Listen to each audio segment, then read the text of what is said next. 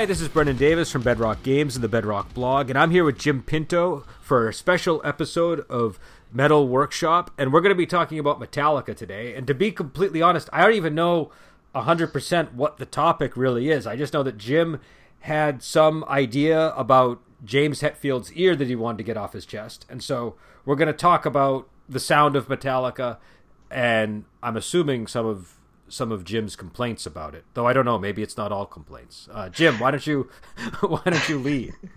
How funny would it be if I just said something along the lines of, "I really like Metallica, and I wish they'd do more music." Well, that would have been. I hope you can do better than that, because we're recording a whole other podcast just for this topic.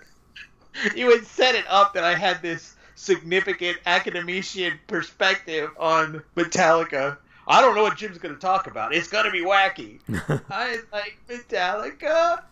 I think we were talking about it in the previous podcast about what makes them work, even though they're not all master musicians. And I think a lot of it has to do with James's ear for the things that he loves and what got the band to where it is. I think Lars is actually a distractive force in the band. I think if you saw Some Kind of Monster, the documentary, you can see him, how he interacts with James.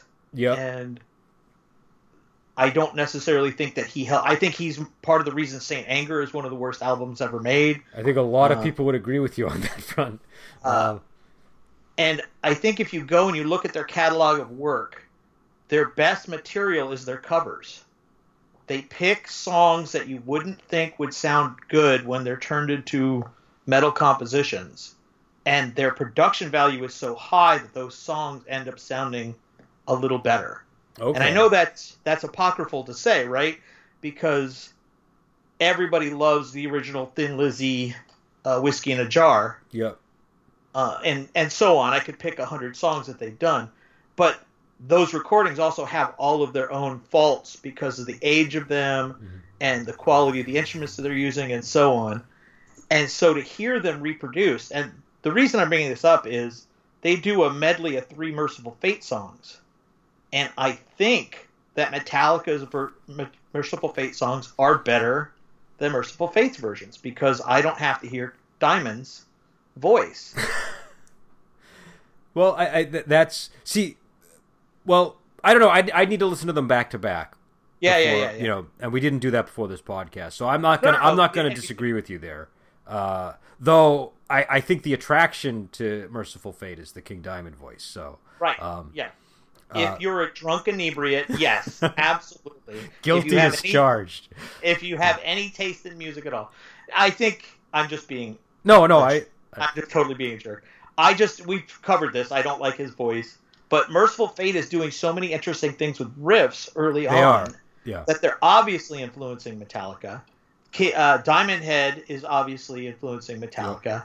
Yeah. And a lot of these 70s, I don't know what you would want to call them, I guess just general rock bands, they're having a lot of influence on Metallica at an early age, that their sound grows, Metallica's sound grows out of how precise Hetfield's ear is for what makes good music, what makes good metal.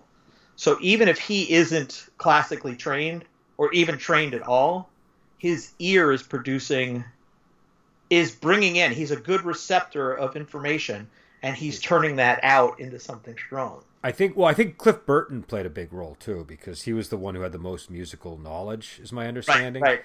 But I think more as like an advisory, like he's the one that kind of taught them about harmonies and how those work, and you know. But once somebody teaches you that, then you're the one that has, you know what I mean? It's like, it's one thing to be the guitar teacher, but ultimately Hetfield did seem to be the one that was driving the truck, and so. Right.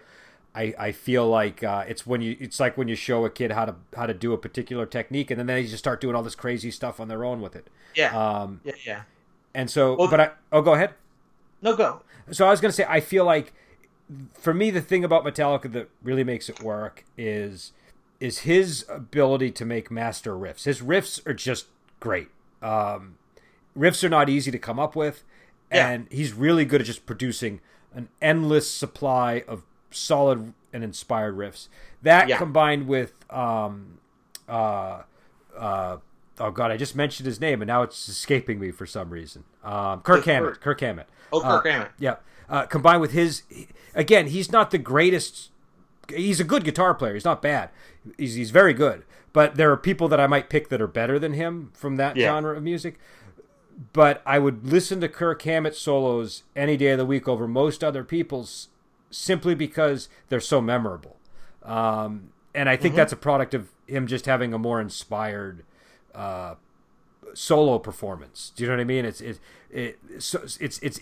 It's very easy to become technically proficient soloing. It's not easy to say something surprising when you're soloing.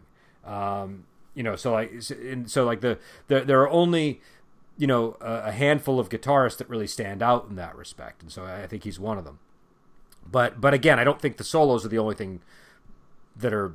They're not the most important thing in Metallica. It's really sort of it's the riffs with those melodic lead harmonies that really establish Metallica's sound in my mind. So I don't know. I thought you were going to be very critical of. I thought you were going to say James Hetfield is tone deaf. So I'm surprised. No, not at all. I think they went astray. Obviously, we've talked about that before. Yep. The Black Album is garbage. I like the new album. I don't remember the name of it now. Atlas Rise is such a good song from the new album. And you can see them having fun again, which I don't think they were doing for a while. With all that, I would just call it dead space, right? With Load and Reload and Saint Anger and Magnetic Death or whatever all those albums names are. Death Magnetic. Yeah. Death Magnetic was like a return to form, but like that was the one that Rick Rubin produced, right? Death Magnetic? Probably. It was I don't know. I haven't given their more recent albums a fair shake, and I probably should. So I probably shouldn't shoot my mouth off about them because I don't really have a strong opinion about their last couple of albums.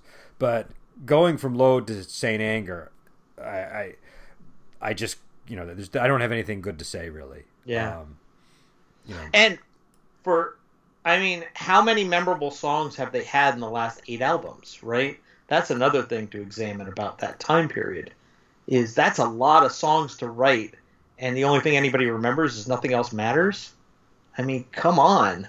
Well, I don't know. I guess a lot of the songs that I hear played on the radio again and again by them from that period, they are the covers. Like Whiskey in the Jarro, and what's the there's another song that they did. Turn the Page? Yeah. I hear those a lot. Sometimes I'll hear was it Until It Bleeds? Was that the name of the song, or Until It Speaks? I can't Until remember. It Sleeps. Until It Sleeps, thank you. So Until It Sleeps, you'll sometimes hear, and you'll sometimes hear the sequels to Unforgiven. Right. Those are the only things worth listening to, in my opinion, on the Load albums, is the sequels to Unforgiven.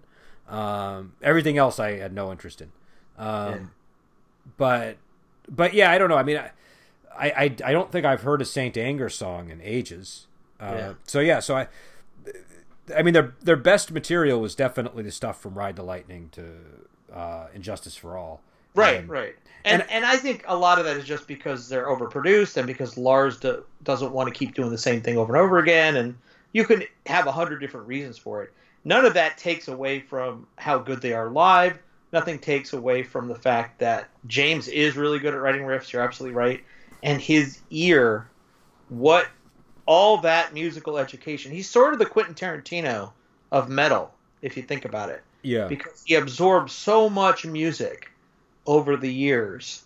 And so he can just pull something out of nowhere because he knows, okay, there's this song by Foreigner from 1974 or by Aerosmith from Night in the Ruts, right? There's this song that nobody remembers. I can borrow this little piece here and then do these 10 things to it, and now it's new. Yep.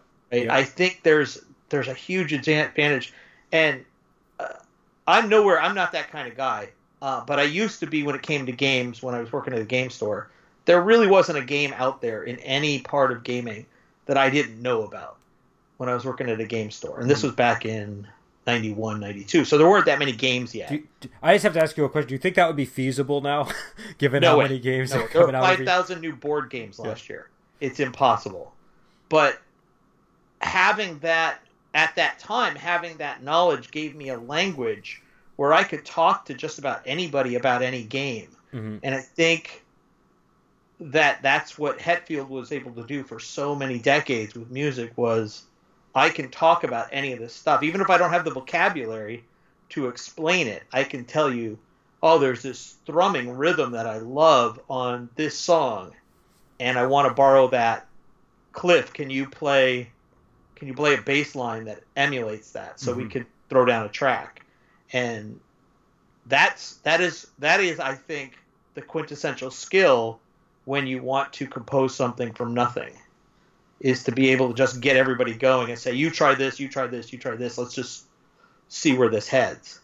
And it's what makes Tool great. It's what made Priest great back in the day when Glenn Tipton was doing a lot of composition for the band.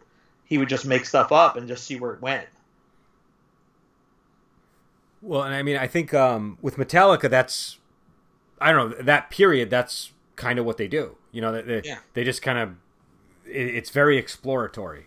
Right. So that makes sense to me. But what did you had said something about Ulrich being, I forget what term you used, but you definitely singled him out as not helpful to the band. Yeah, I think he's distractive. I think he's obsessed with, he uses the term stock in the documentary a lot when he's hearing something he doesn't like. That riff sounds stock to me. Yeah. And that's his way of being dismissive without sounding dismissive. Yeah. And I think there's something okay with a stock riff if the rest of the song is doing other things.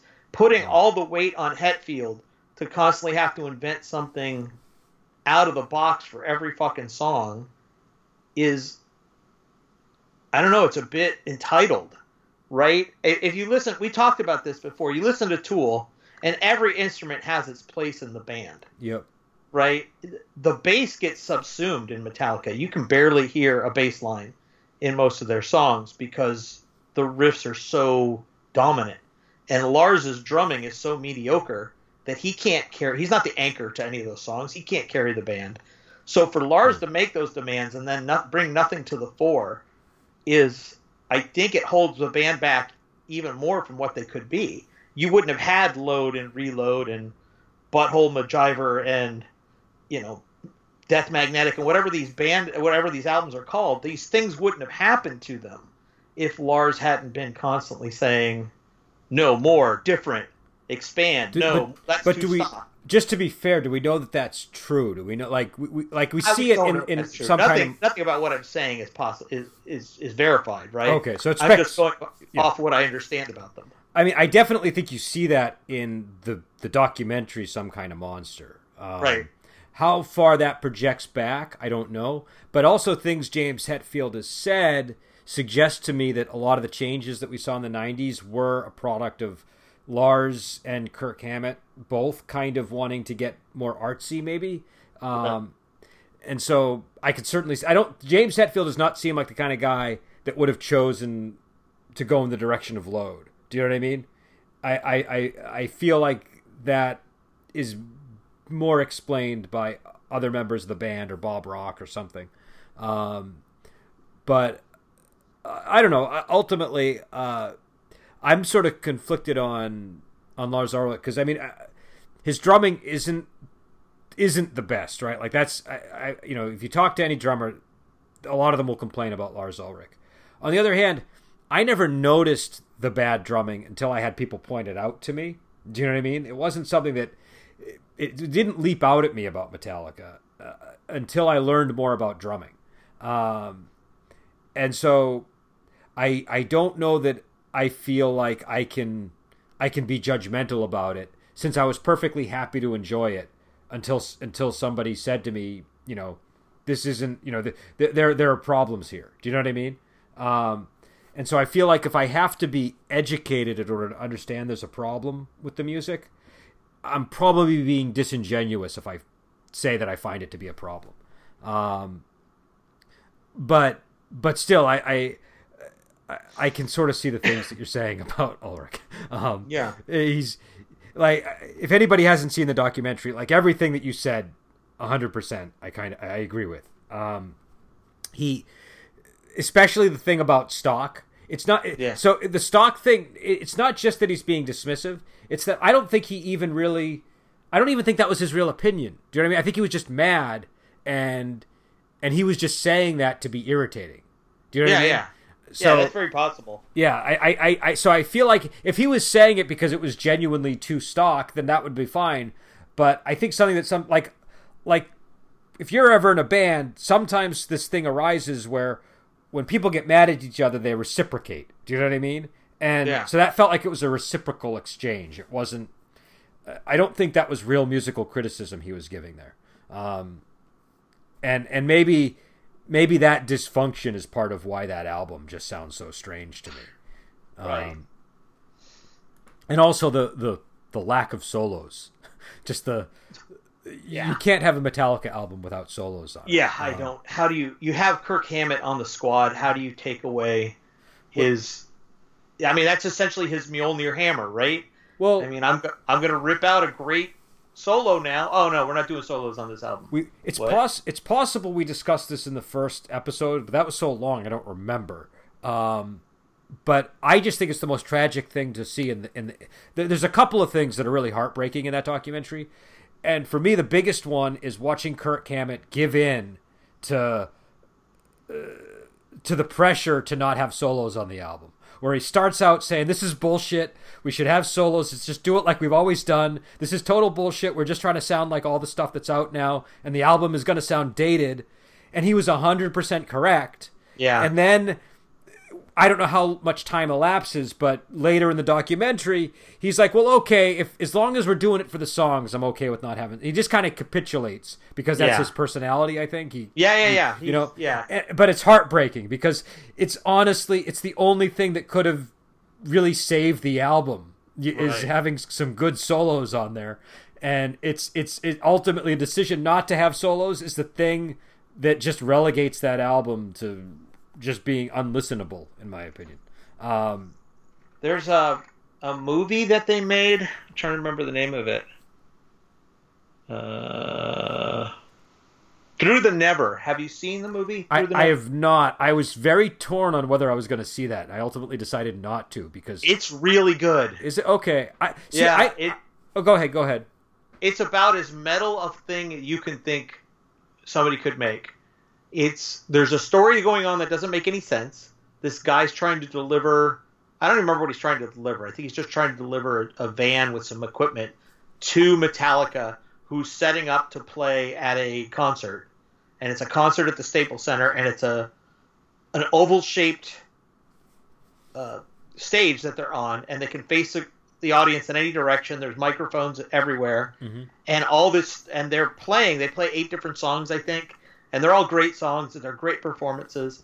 And wacky stuff starts happening at the concert. So it's half concert footage and half movie. Okay. And it's actually really, really good. And it doesn't make a lick of sense, and it doesn't have to, because it's just a bunch of metal shit that happens. I haven't seen it, but when I saw the commercials for it, I assumed it was aimed at like the new generation. So I didn't think it was aimed at me, and I just didn't go see it. No. It's all the classics. It's all the songs you know. All right, maybe I'll. Does it matter? Because wasn't that like an IMAX type deal or something, or does it matter? I saw it on Netflix, so I don't know what it was like on IMAX. I saw it on Netflix. I don't know if it's still there. I don't think it is. But by the way, this is not related, but I think I gave you homework at one point that you did, and we never talked about it. Did you watch the movie The Dirt? Right? Yeah, I watched it before we even started talking. Yeah, so I just because I don't want you to waste that 2 hours, what was your opinion of that movie? I know that it's not on topic, but we're talking about Netflix and all this, so... Every time you do this, I have to do these long intros about what I think of a thing before I can give you the answer. You don't have to give the big intro. You can just dive right into it. It's not essential. Right. Well, okay. It suffers from everything that Netflix makes, which is it's mediocre. Uh-huh. Everything they do is so milquetoast because they don't want to offend anybody that they neither make it cautionary enough nor do they make it explicit enough. Okay. That band did a lot of fucked up shit. If you read the book, you know that they did some stuff that did not make it into that movie. Yeah, a yeah. lot of stuff. Yep. Slash and the other guitar player from Guns N' Roses were with Nikki Sixx when he overdosed. You can see that in the movie, though. You can see Slash on the couch. Sort of, yeah. But they're the ones that got him to the hospital, Yeah. right? And that they just make it seem like it was a random phone call, and Yeah. boy, is he lucky. And granted, he was right out as soon as he was alive again. He did go right back out on the streets and try to score. That's in the book. Yeah, yeah. And that's in the movie, too. Yeah, that's in the movie. And I thought that was great. But they were all horrible people during those years. And they try to make us sympathetic. And I didn't like that part about it at all.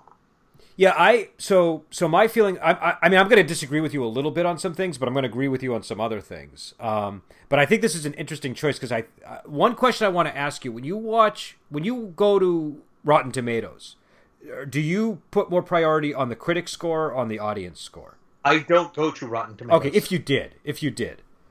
I would probably on the critics score, to be honest, because I think most people are stupid. No, and that's fair. I think I suspect, I mean, that's your personality. Like that's right. So that's fair. I would, if I'm being honest, I would probably favor the audience score. You know what I mean? Right. And so I think that's some of the divisions that we have around music is probably a product of different approaches to that. And here, my feeling with this movie, number one, I do think it's kind of a mediocre movie in a lot of respects. But I found it to be a very entertaining movie. One thing that you said that I would disagree with, I do think they were willing to be offensive with this film. Like they have the opening scene with I'm going to be a little bit crude here, but they have a squirting scene in the opening sequence. That's definitely not pablum. So I think they were willing to be offensive. It's just that they weren't willing to be offensive towards the band, if that makes sense. Do you know what I mean? Right. Yeah. Yeah. They weren't.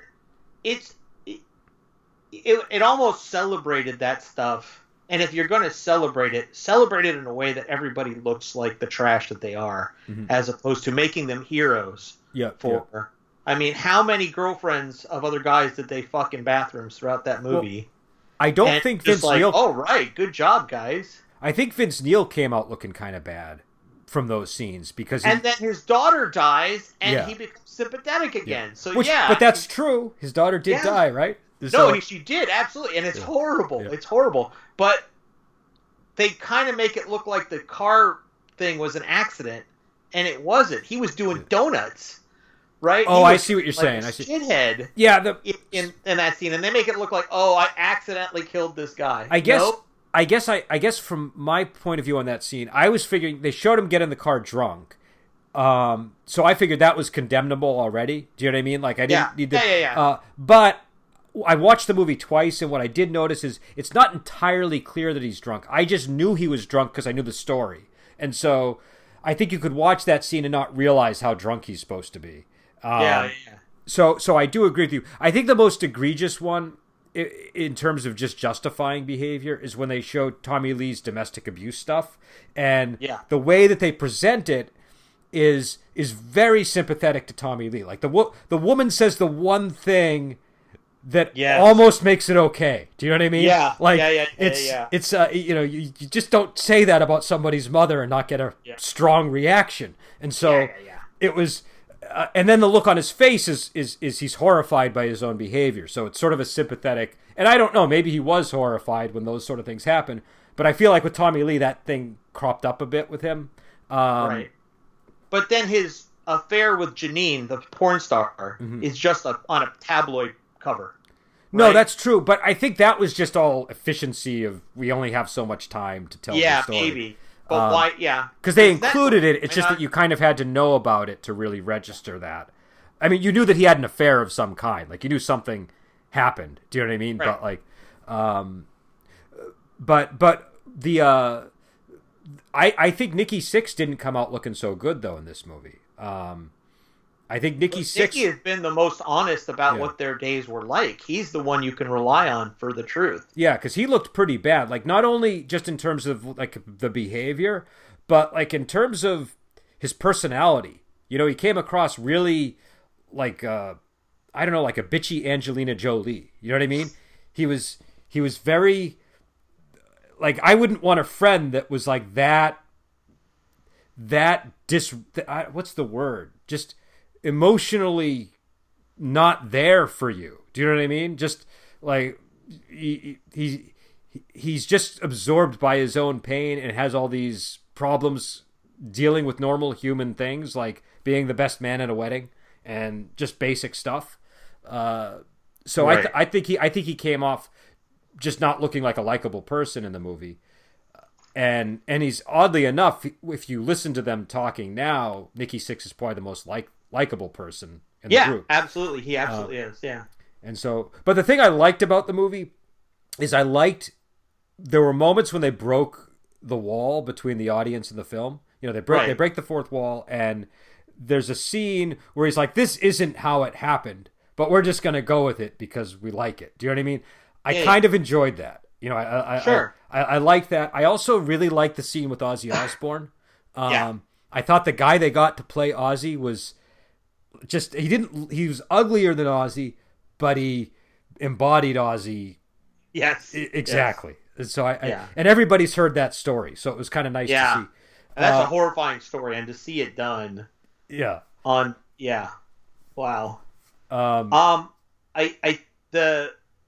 I know they compressed and truncated a lot because of timing. They didn't want Vince back.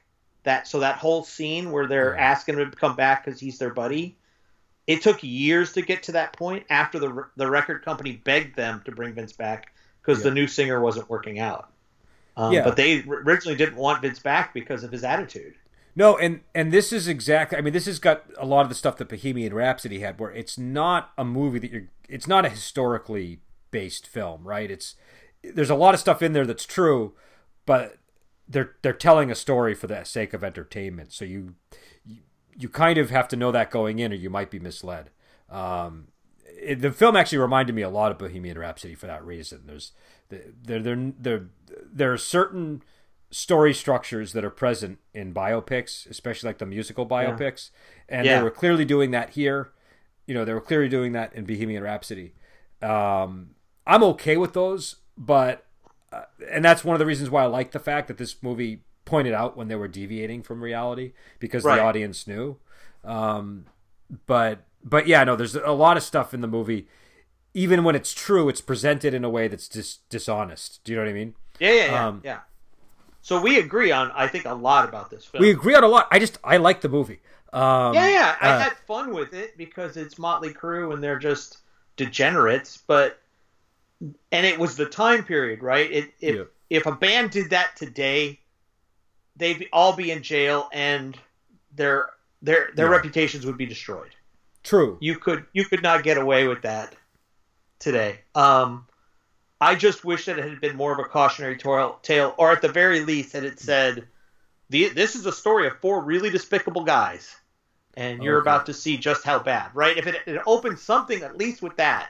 But do you need them to tell you that? Like, I don't need them to tell me that, but if there's a 14-year-old kid watching that movie, I would like him to at least know, hey, this is not a celebration.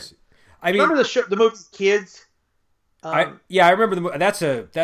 That movie's disturbing in a lot of ways. And it was disturbing because it almost celebrated their behavior. Yeah. And those were barely humans. The people in that story barely passed for what we consider a basic functioning human. And to celebrate it made me feel really dirty. I see what you're saying. I mean, I don't know. I guess my feeling on this is I want people to be able to make that decision. I don't feel like, I think it's, what's the word? I feel like it's a little bit dangerous if we expect media to do that job for us. Like we should, I want people to go and equipped to do that themselves. Do you know what I mean? Because I want people to have the freedom to make movies where they're not trying to think of, what about the children? Do you know what I mean? Like, because my mind immediately goes to, my mind immediately goes to like Punky Brewster and all those 80s TV shows that I grew up on. You might have been older than I was, but I remember... A very special episode was awesome. There were so many very special episodes, and what the very special episode produced was a backlash, right? Yeah. I was reared on anti-drug, I don't know, anti everything. You know, just like be a good person all the time. And the 90s were all about rebelling against these very special episode. Maybe this generation's different. Maybe they were more receptive to. It is possible, right? I'm obviously going with my lens of I grew up when kids were keep being impacted by media a lot. I was one of the first generation latchkey kids, right? Okay. So I came home and I watched television, and television raised me, right? I learned a lot from Mr. Rogers. I learned a lot from Sesame Street, and at a very young age. I hate Mr. Rogers, by the way. I just have to say, I could never get into Mr. Rogers as a kid. 2 episodes in a row, I just have to distance myself from you. I do not know this guy. I picked him up at a bus station. I shaved an ape. I don't know who I'm talking to. I'm not even that well shaven. They can't see you anyway, yeah. right? This is all. No, they can't see me. They can't see me. But you can see me, so you know. Yeah. No, I get your point. I don't want to be a parental guidance, and I don't believe in censorship at all. I think that if you're going to tell a story about something that really happened, you have an obligation to be honest. Okay. And there was some honesty missing from it. I think, in general, these kind of movies always suck anyway. Yeah. I don't think the Johnny Cash or the Ray Charles movies were very good because they try so hard to get every single detail in there. Yeah. We can't miss anything, and then they lose the narrative thread. And then you get something like The Dirt, where they get the narrative thread and it flows, but then it's missing key details. Yep. So there's got to be a happy medium. But that's the the dilemma is like how do you do that without, because if like history's my subject, right? Like history's all about following all the details and telling the truth and analyzing the truth, but it's not a good story. Do you know what I mean? It can be an engaging story, but what you end up with is Game of Thrones, not not something a little bit more clean and fits into an hour and a half. So I think I don't know. I almost feel like, so in history, the big thing to use is footnotes, right? That's sort of how you establish, this is where I got this idea from. I wish there was a way for movies like this to do footnotes while you're watching them. There is. They're talking to the screen. Have you seen The Big Short? We're getting way off of metal now. I haven't seen The Big Short, no. Big Short does what The Dirt did, with the people talking to the audience and saying, this isn't what really happened, but we're going to go with it for time. And it does it so much better. That movie, I've watched it about 20 times now. It's my go-to movie when it's late at night. I want something in the background. I absolutely love it. And I think there's something to be said for historical context. You can't just present the facts as they are. You have to, at the very least, say, these are the things, these things are this, and this is why they matter. And that's why I like them breaking that wall in this movie. Though I haven't seen the movie you're talking about. So, maybe if I saw that, it would be even more appealing to me. But I found it really striking and clever when I saw it, because it gave the film permission to just kind of do the biopic thing, but it made it very clear, take everything with a grain of salt, even though they only did it 1 or 2 times, it established it for the whole movie. Right. And so I mean, but I guess that is footnoting when you think about it. So at the end of the day, I still enjoyed it. So I'm not poo-pooing it as much as it sounds like I'm poo-pooing it. It's just... But you would have liked to have seen a more... I want to see a tonal shift in one direction or the other. I don't want to see... Netflix does this all the time with taking the easy road. The Highwaymen, perfect example, right? They tried to make Bonnie and Clyde out to be horrible villains, although they did show the fandom, which I thought was fantastic. But they didn't show you how horrible those Rangers were. Those 2 Texas Rangers that were hunting them. Well, and I haven't seen the Netflix show, so... Okay. Well, they take this middle-of-the-road milquetoast approach, and the guy that's hunting them, played by Kevin Costner, he was an absolutely despicable human being. Okay. He was a union buster. He was on the side of big oil companies. He hurt innocent people in his rise to fame. And he killed people without violating their constitutional rights, right? and this is all well documented if you research him. And none of that's in the movie. They make him out to be a hero. I mean, that's again, that's one of the things with history, especially. I think it's really hard to do history well in a medium like a TV show or a film. I'm always conflicted about that, and I know we're getting way off topic. When I first I might have mentioned this before, but do you remember the film Gladiator with Russell Crowe? Yeah. When that came out, I was super into Marcus Aurelius. I was a Marcus Aurelius fanboy. I was very into Rome, and I knew everything about that period of Rome. I knew everything about Marcus Aurelius. I had read the Meditations 4 or 5 times. I had written 2 papers on it, and I couldn't enjoy that movie at all because of that. Do you know what I mean? I had that experience a lot with historical movies, especially the more I knew about the topic.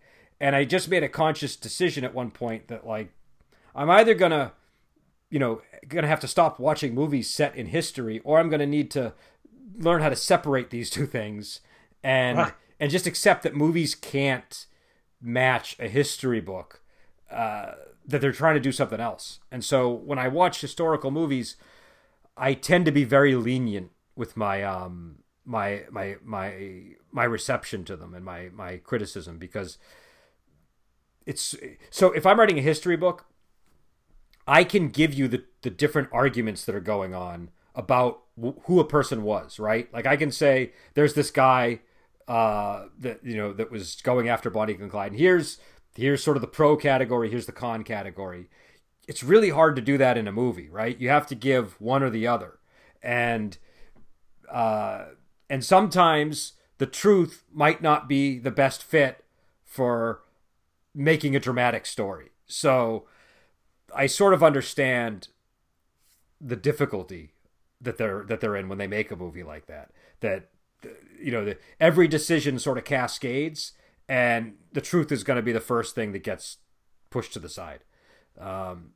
So again, I don't really know where I was going with this, but I think no, I get your point. Actually, no, yeah, I get it. But in terms of Netflix content, just to kind of slowly roll us back to the Metallica topic eventually.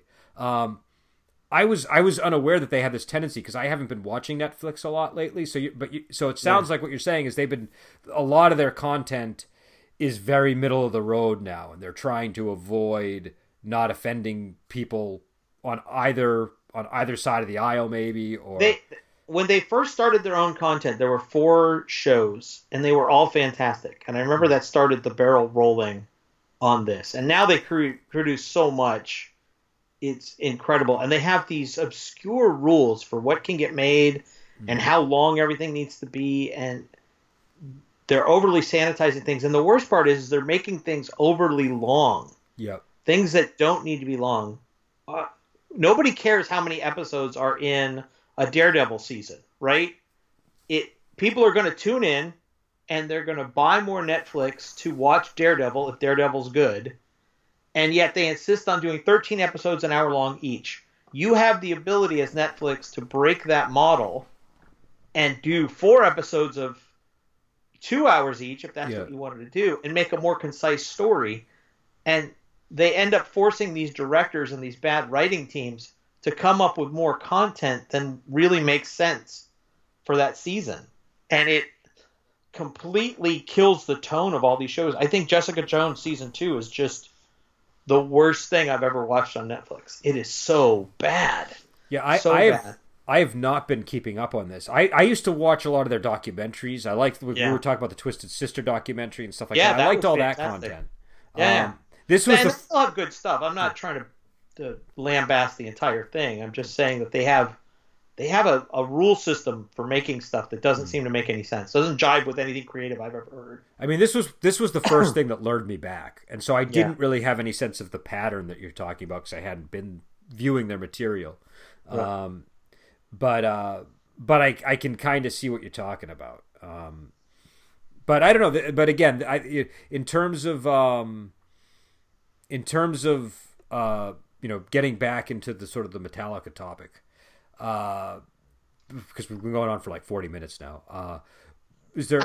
I just want to make sure. Do we address everything about the Hetfield ear? And yeah, I think we did. I think anything else at this point is gilding the lily. We've covered it. Yeah, we've covered it all today. So I guess we'll end it here. And I guess the overview of this episode is we've discussed Metallica, we've discussed Motley Crue, and we've discussed Netflix. That's sort of the and I believe Some Kind of Monster is up on title. Well, Some Kind of Monster is up on Netflix right now, isn't it?